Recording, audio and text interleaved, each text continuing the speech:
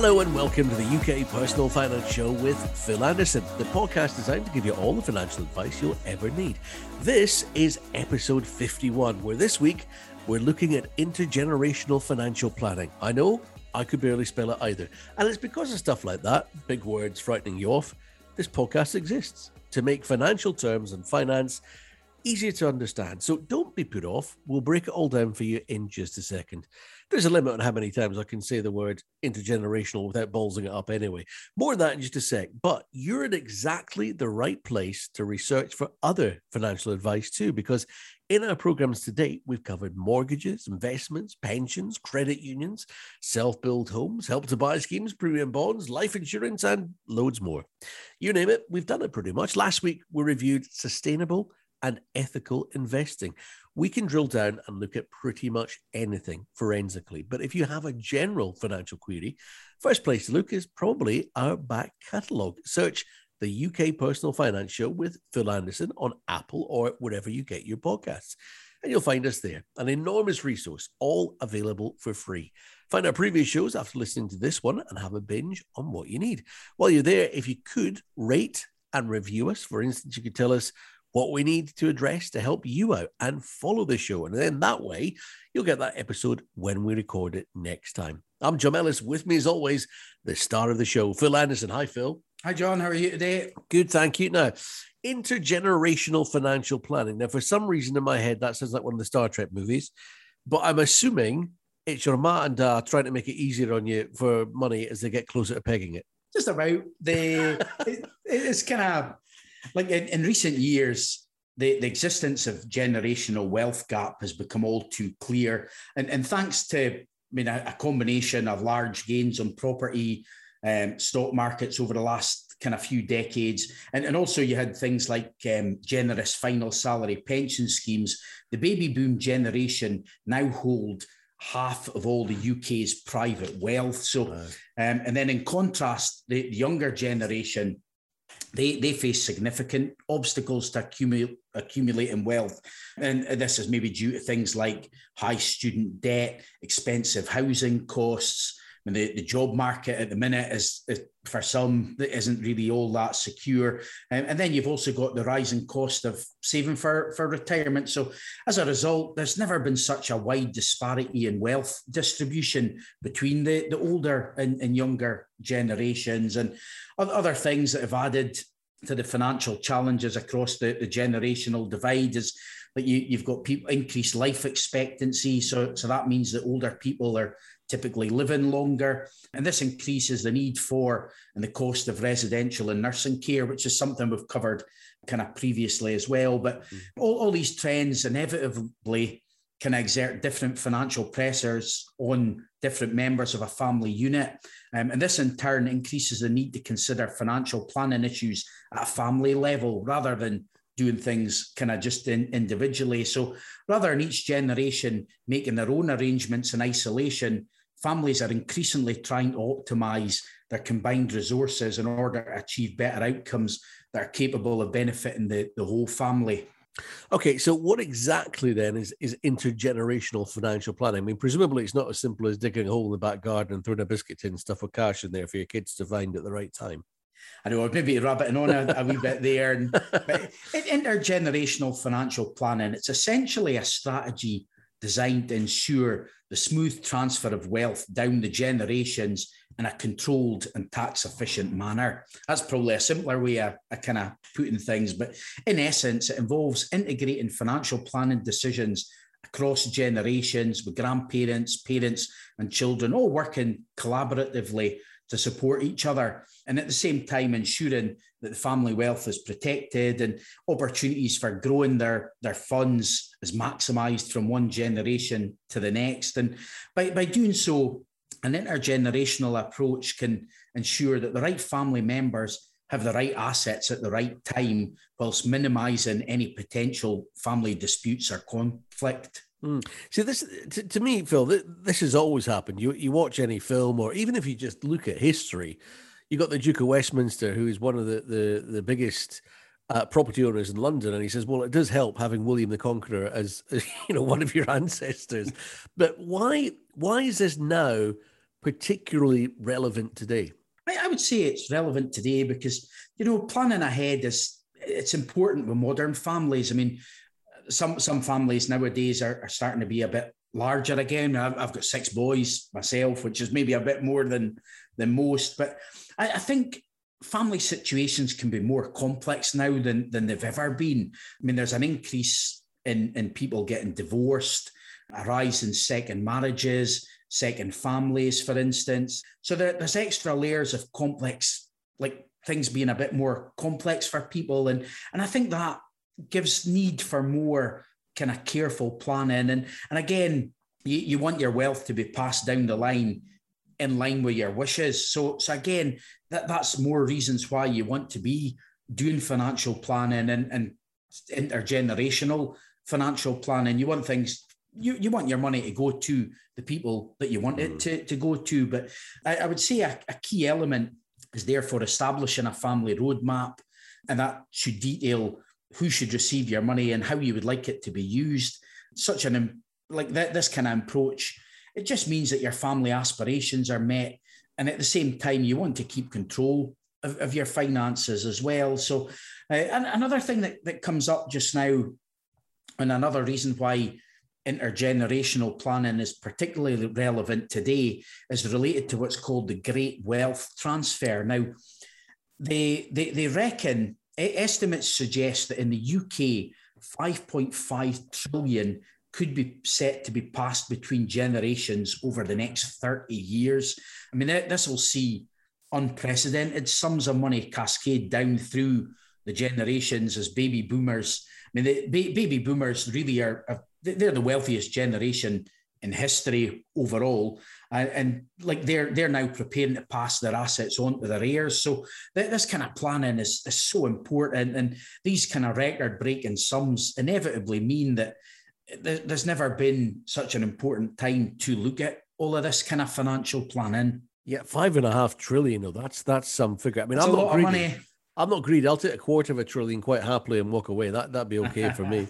I'm going to mention my Auntie Margaret, Phil, because she is a rich matriarch of my wife's family, really.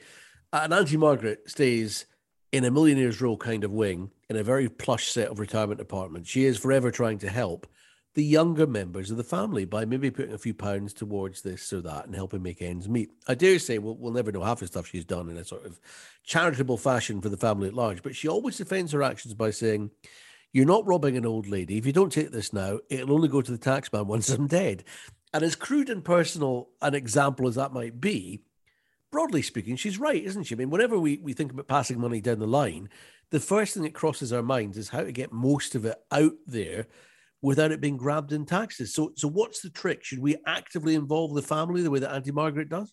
I'm a great advocate for involving the family. Sadly, a lot of people procrastinate and put it off. And despite the increase in need to adopt a collaborative and open approach to transferring wealth, many people are still uncomfortable discussing money issues with their family. So that's a bit of a stigma that we need to try and get away from. And if the process is to be successful, though, it's like I feel it's imperative that, I don't know, you need to start the conversation. That's often the hardest part. But that's where a financial advisor can help. I mean, they can come in and get the ball rolling with that. But I think it's good to encourage your children, your grandchildren to become involved in your financial decisions. And not only that, I mean, that can boost their financial literacy themselves. And it also means that they're ready to take control of the family assets when the time comes as well. So it's such an important thing. And it also allows us to get to know the beneficiaries so we can help educate them financially and make them make better financial decisions as well. So I think there's a lot of benefits in people sitting down together and discussing things. You will get some folk that think, no, I don't want my family to know anything about this. And hey, that's fair enough. We're all different and all got different outlooks on things. But I'm always a great believer in trying to involve people along the way. I'll tell you what the problem is here, Phil. We're sort of skirting around the issue. It's that you're taking something which is, in essence, pretty simple and making it quite complex by involving emotion. And the emotion says the moment that we talk about money coming down the line, we also have to, at the same time, think about great Aunt Gerta, the one that's got the money, popping her clogs. And we don't want to think about that because that's an emotional thing. Yeah, that's definitely. And again, I know we mentioned this a lot in this type of focused show, but you just never know what's coming. And it's not morbid. It's savvy to not put this off, isn't it? Oh, definitely. I mean, a lot of people, the reason they fail to speak about inheritance is kind of procrastination. They often think, right, I'll just leave it till my next birthday. I'll leave it for a while, yeah. And then before you know it, like time is wearing on all the time. So it is, I think, like a lot of people have got the intentions of speaking to their family about things, but I don't know, you've got to start somewhere. And like starting to plan the process at the early opportunity is often the key to being successful, because the sooner you begin things, the more time you've got to sort things out effectively. And a key advantage of early planning is it gives you greater control over the whole process, which in turn can help ensure you're around to witness your younger generation benefiting from your money. So again, there's plenty of reasons to kind of start the process sort of now. But I mean, increased life expectancy, it also means that people now receive their inheritance at a time where they might not necessarily have the most pressing financial needs. So, for example, it maybe arrives after they've paid off a mortgage or finished putting children through school. So by everyone working together, it can benefit more people. And you know, that's one of the most important elements of any wealth transfer, is ensuring your own financial security. Transferring assets to family within your own lifetime, it can be a really rewarding thing for someone. So I mean, it's always important to know that you've got enough yourself, but it can be really rewarding seeing your family benefiting from what you're giving them. And again, with the right advice and where the circumstances permit, passing on wealth to others, it like keeping your own standard of living at what you want is achievable as well. And it just, you're the one that's in control of the whole process, and you can give money to your beneficiaries when they need it most. Yeah, absolutely. And like you say, you know, we talk about securing peace of mind, but there's nothing more reassuring than seeing it happen in real time whilst you're still here, as you say. Equally, and I'll use my mum as an example this time. The first of her sort of lifelong friend group of girls passed away the other day, and it hit her hard, because my mum never really thinks about age too much. Hasn't affected her all that badly so far. But when it's as close to home as that, she started saying things like, well, it could be me next. That's the time of life I'm in now. On the other hand, like her mum, she could quite easily pop on for another 20 years. So the point I'm making here is you don't want to pass on so much that you end up being short yourself, do you? Yeah, definitely. And although intergenerational planning is essentially about passing on your wealth, a central element is ensuring your own standard of living and making sure that that's not compromised. And what I would say is it's your money and you come first. That's definitely one of the things I would be a great advocate of. Yeah, way back in the distant annals of time, Phil, I remember a show that we did called Nay Will, Nay Wise. Perhaps this is not a time to mention it because considering it is a relatively simple process, like I say, often only a page long and often for free if it's a standard process, leaving a will can just stop an awful lot of confusion, arguing, or at worst, legal battles. I mean, not just between family either, but between family and the state. Oh, definitely. You know, intergenerational planning inevitably involves finding solutions to a range of issues across a number of financial product areas. So for example, like through estate planning, I mean, that's essential in order to maximise the amount you pass on to your chosen beneficiaries. An effective plan will utilise various tools such as gifting in order to minimise tax liabilities, as well as things like consider the provision of a will. So such an important thing. And I would really urge anybody, if you don't have a will, go back and listen to that episode, because it was having a will is such an important thing, and it's such an easy thing to set up and do as well. Yeah, it is. I mean, like I say, often one page. I mean, it's mine is as simple as, you know, whatever I have. If I die first, goes to my wife, and if not, if she's dead already, then it goes equally between my kids. Simple as. Yeah. And you know that may need to alter over time, but only because, you know, maybe my kids have kids, and then you want to include your grandchildren in your will or whatever. Yeah. But it's an easy enough fix, isn't it? Yeah. good to keep updating it as well. That's the other thing. Once it's made, it's not just that's it. You've got the flexibility to change it in the future as well. Another element that I remember the term of, but might need a refresher on, is lasting power of attorney. Recap on that for me if you could, and why it's relevant.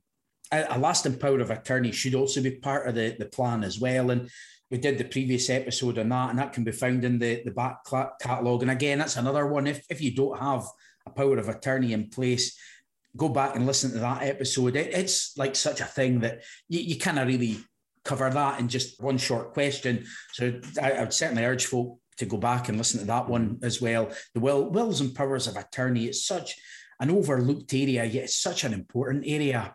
Finally, Phil, in this one, it's another term that I heard you use just a moment ago, actually, but it sounds like there's quite a few sort of levers and, things that you can do within this one term. I'm not sure what specifically it covers or how it's enacted and rolled out. So what exactly is estate planning, and how might it be beneficial in these circumstances? Estate planning can incorporate a number of different things. Yeah. So the first thing I would say is, like, one example of that is tax efficiency. So you want to ensure that any wealth transfer process is carried out as in this tax efficient a manner as possible. So things like looking to try and reduce inheritance tax bills, making the use of gifts. But basically, the majority of people are going to want their family to benefit from their money and not the tax man. So that the majority of people, so good tax planning and tax efficiency kind of incorporates within estate planning. We've kind of briefly touched on control. I mean, you want to retain control of your finances throughout the process, and that's something that's so important. And this ensures that you're deciding exactly how you pass on your wealth, who to, and with any restrictions when they get it. So control is a big element of estate planning. Timing is another one. So like today's complex family structures, I mean, have heightened the need to plan ahead and resulted in timing becoming an increasingly key factor in order to avoid any unforeseen consequences or nasty surprises. An example of that would be you may want your kids to inherit, but you maybe didn't want, there's what's called sideways disinheritance, where you would want them to benefit from the money. And if they maybe then divorced from their husband or wife or partner, you didn't want them laying claim on the money. So an awful lot of things to take into account when you're looking at estate planning. We've touched on access being a thing as well. And like in an era of high divorce rates and blended families, there's a number of traps that like people can fall into there. So good planning and good estate planning is something that I'm a real advocate of. And it is that there's so much to kind of consider. I mean, other like bits of estate planning is things like protection. It's a key element of any intergenerational plan, is ensuring that your assets are protected and can be passed on from one generation to the next. And then we've also touched on things like wills, trusts, powers of attorney. There's lots to think about and lots to plan for. That's the key thing. And, a lot of people, I would say one of the key sort of takeaways today is people often look at financial planning for themselves, but it's good to look at, financial planning, not just for you, but your family as a whole. So it is, I thought it'd be good just to do the podcast today. Really, a lot of people didn't think about intergenerational financial planning. They just think about themselves and their own circumstances. But by planning more overall, it can have big impacts and big benefits for people. Absolutely. And you mentioned that being one of the key takeaways. The other thing I would say to you is, having listened to this podcast and having listened to you speak, it's a big, chunky, hard to sort of nail down in one podcast subject. I just wonder if you've listened to this and you're thinking, right, okay, so there's estate planning, there's wills, there's power of attorney. What would be, if you just had to give it like one recommendation, where is the one place to start? Is it speaking to a family member, or do you go straight for financial advice? Yeah, I think a wee bit of both. I personally think it's good to speak to your family members and involve them in things. Some people don't like to do that. I'm always a great advocate of people taking financial planning advice and speaking to a financial advisor. So I do think that's a good starting point. Go and find a good financial advisor, and they can help you with a lot of this stuff. I mean, you can try and do things yourself. It's like anything. I mean, you can try and service your car yourself. You could go on YouTube and try to find out how to do it, but do you have the time to kind of get into that when you can go and speak to an expert and they can help you make the process so much simpler, so much easier? So, no, I think seeking financial advice is always something that I kind of say to almost every week. Yeah. It's can be such a complex area, such a personalized area as well. And everybody's needs are different. Every family situation can be a bit different. And I'm a great advocate in people going and speaking to a financial planner.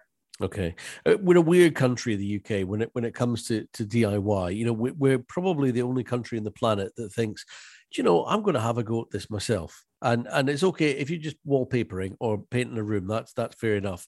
But nobody sits there and watches something like, you know, ER or Holby City and then thinks the next time they're in a restaurant, God, that guy's having a heart attack. But it's okay. Don't call the police or the ambulance. I watched Holby last night. I'm going to have a go myself. Nobody does that. And you shouldn't do that with financial planning either. People are trained. People have trained to help you. Let them do it. Now, each week, so far as we've covered topics, Phil's given us a look back over his own life story and how it's been affected by subjects we've been discussing. So, Phil, today, you mentioned how things can be quite complex in terms of family. Intergenerational financial planning. You've got the 6 boys.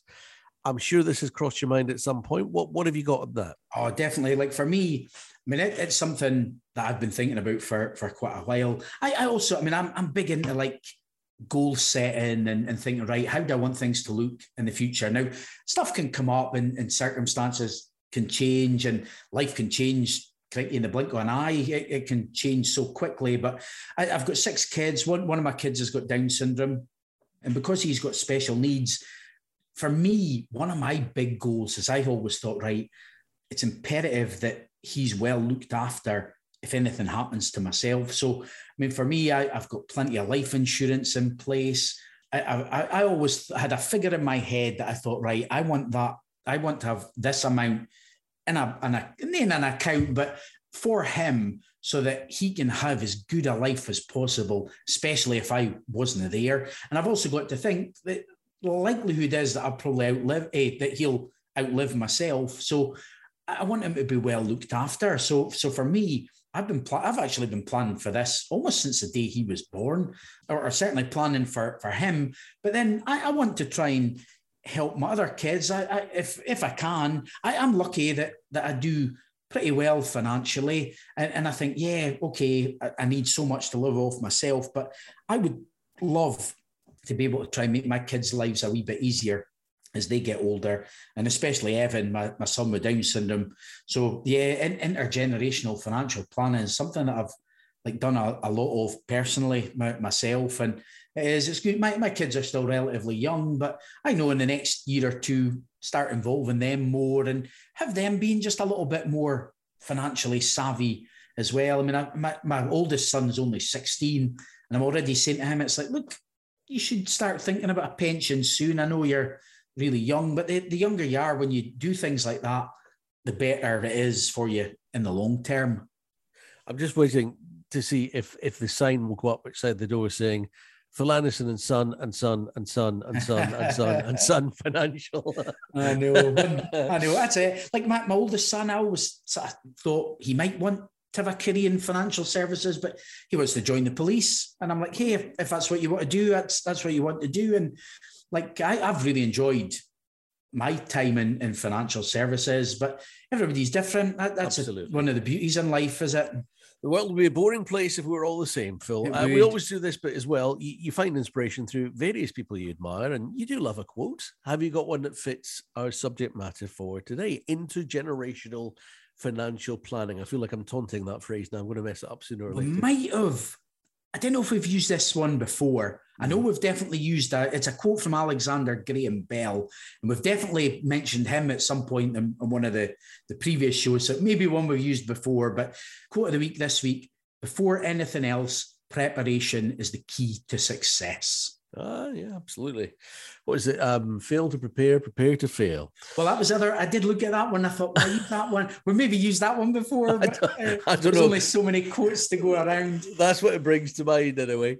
Now, Phil is really keen on trying to help you with your financial queries. If you want to email a question to us, you can, please do. And as always, we can ask them anonymously if you prefer us to. Let's get on to this week.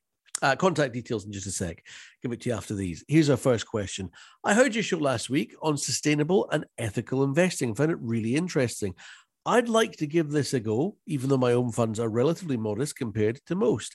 Is there anywhere which lists companies of this nature so you can see which might be a fit for you?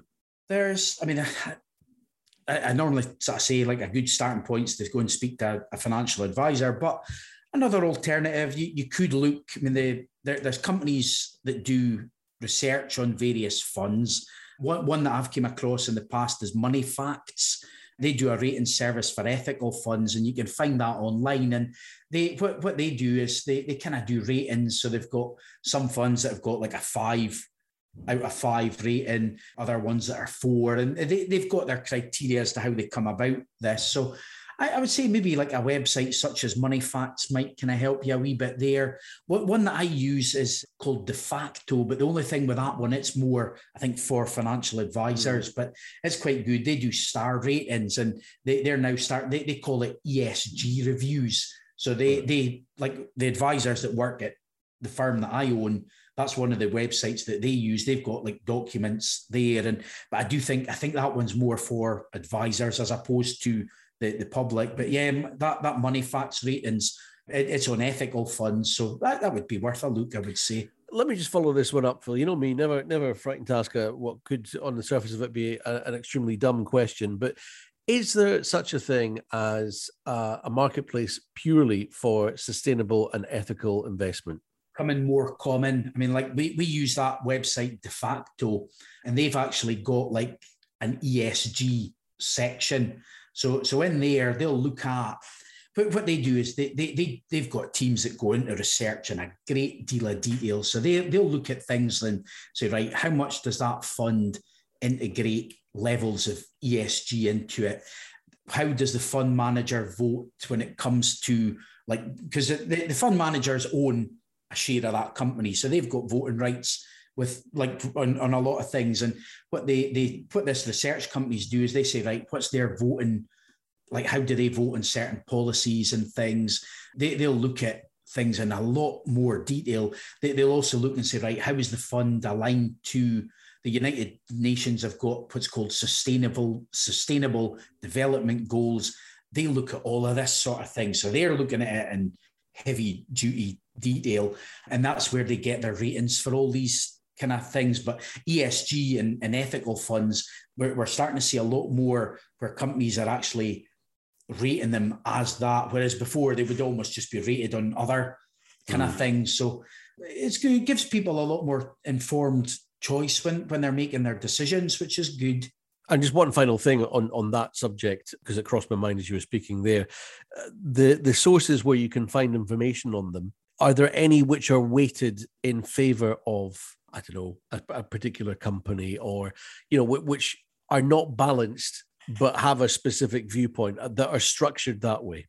Yeah, I mean, like companies like Money Facts and De Facto, they're independent research companies, so they're not like they don't have any bias towards certain companies. I mean, you can go on, like, for example, some of the comparison websites sometimes favor companies' sponsored listings and things, but the likes of Money Facts, they're totally unbiased with all their kind of comparison tables and ratings and things. So Money Facts is a really good one. I think if you type in Google just like Money Facts, like ethical ratings, I'm pretty sure that it would come up with a list of a lot of the different funds and things on there. Good. I feel we've covered that one. Next is Alison in Cumbria, who says, I'm looking to buy a car on finance. At the moment, I don't have any money outstanding on loans or credit cards, and I'm wondering whether I should try to take a loan from my bank, for example, to pay the car outright, or go for the financial plan being offered by the dealer, which is incentivized by a further reduction of the overall cost of the car by a few £100. Do you know, I would say consider all the various options and do what you feel most comfortable with. You might find, like, compare the interest rates, right? What I don't know. One thing with cars is they can often dress things up in a way to say, right, your monthly payment is this. I remember once buying a car, and the guy, my ex-partner was like, oh, I want it for this price per month. And all he did, he extended it by an extra month. Yeah. So he came down by however much. So she's like, yep, happy with that payment. Do you know what? I thought this was a great question. And I think what I would like to do is like a show on it next week. I think that would be good. And we could cover like the various options for buying your car or vehicle, because there's a lot of different options, a lot of things to look into and consider. You've got, I mean, you can finance it by a loan. You've got PCP agreements, which stands for personal contract purchase. It's basically more where you're just loaning the car as opposed to actually owning it. So I thought it'd be a good. I think that'd be a good show for us to do next week, and we can cover that question in an awful lot more detail. There you go, Alison. So if you can put it off for a week, I'm sure that deal's not going to expire. Good stuff. I would just say as well, before you get in touch with a question, you might want to take a look at our back catalogue, because we've covered loads of topics so far. We might have touched on what you're interested in. I'm John Ellis. Thanks for joining us today for the UK Personal Finance Show with Phil Anderson. If you feel you need a helping hand with anything we've been talking about or anything else of a monetary matter, find Phil for Finance. Search Phil Anderson Financial Services online or on the Facebook page for the show. Search Personal Finance with Phil Anderson. That's Personal Finance with Phil Anderson on Facebook. Phil's on Twitter and LinkedIn as well, or why not email Phil a question you can answer on a future show? His address is phil@philandersonfinancial.co.uk. That's phil@philandersonfinancial.co.uk. Send him your question, and Phil could be answering it in an upcoming podcast. Like I say, please be assured we won't use your real name if that's what you'd prefer. Remember, if you found this useful, please rate and recommend us, and please follow us on Apple or wherever you get your podcasts, and then you'll get us every week with the info you want when you need it. You'll get all the links you need on Phil's social media. Good luck with your money. Phil's doing his best to help make that cash go further. We'll see you next time when we're talking cars. Thanks for listening. Thanks, John.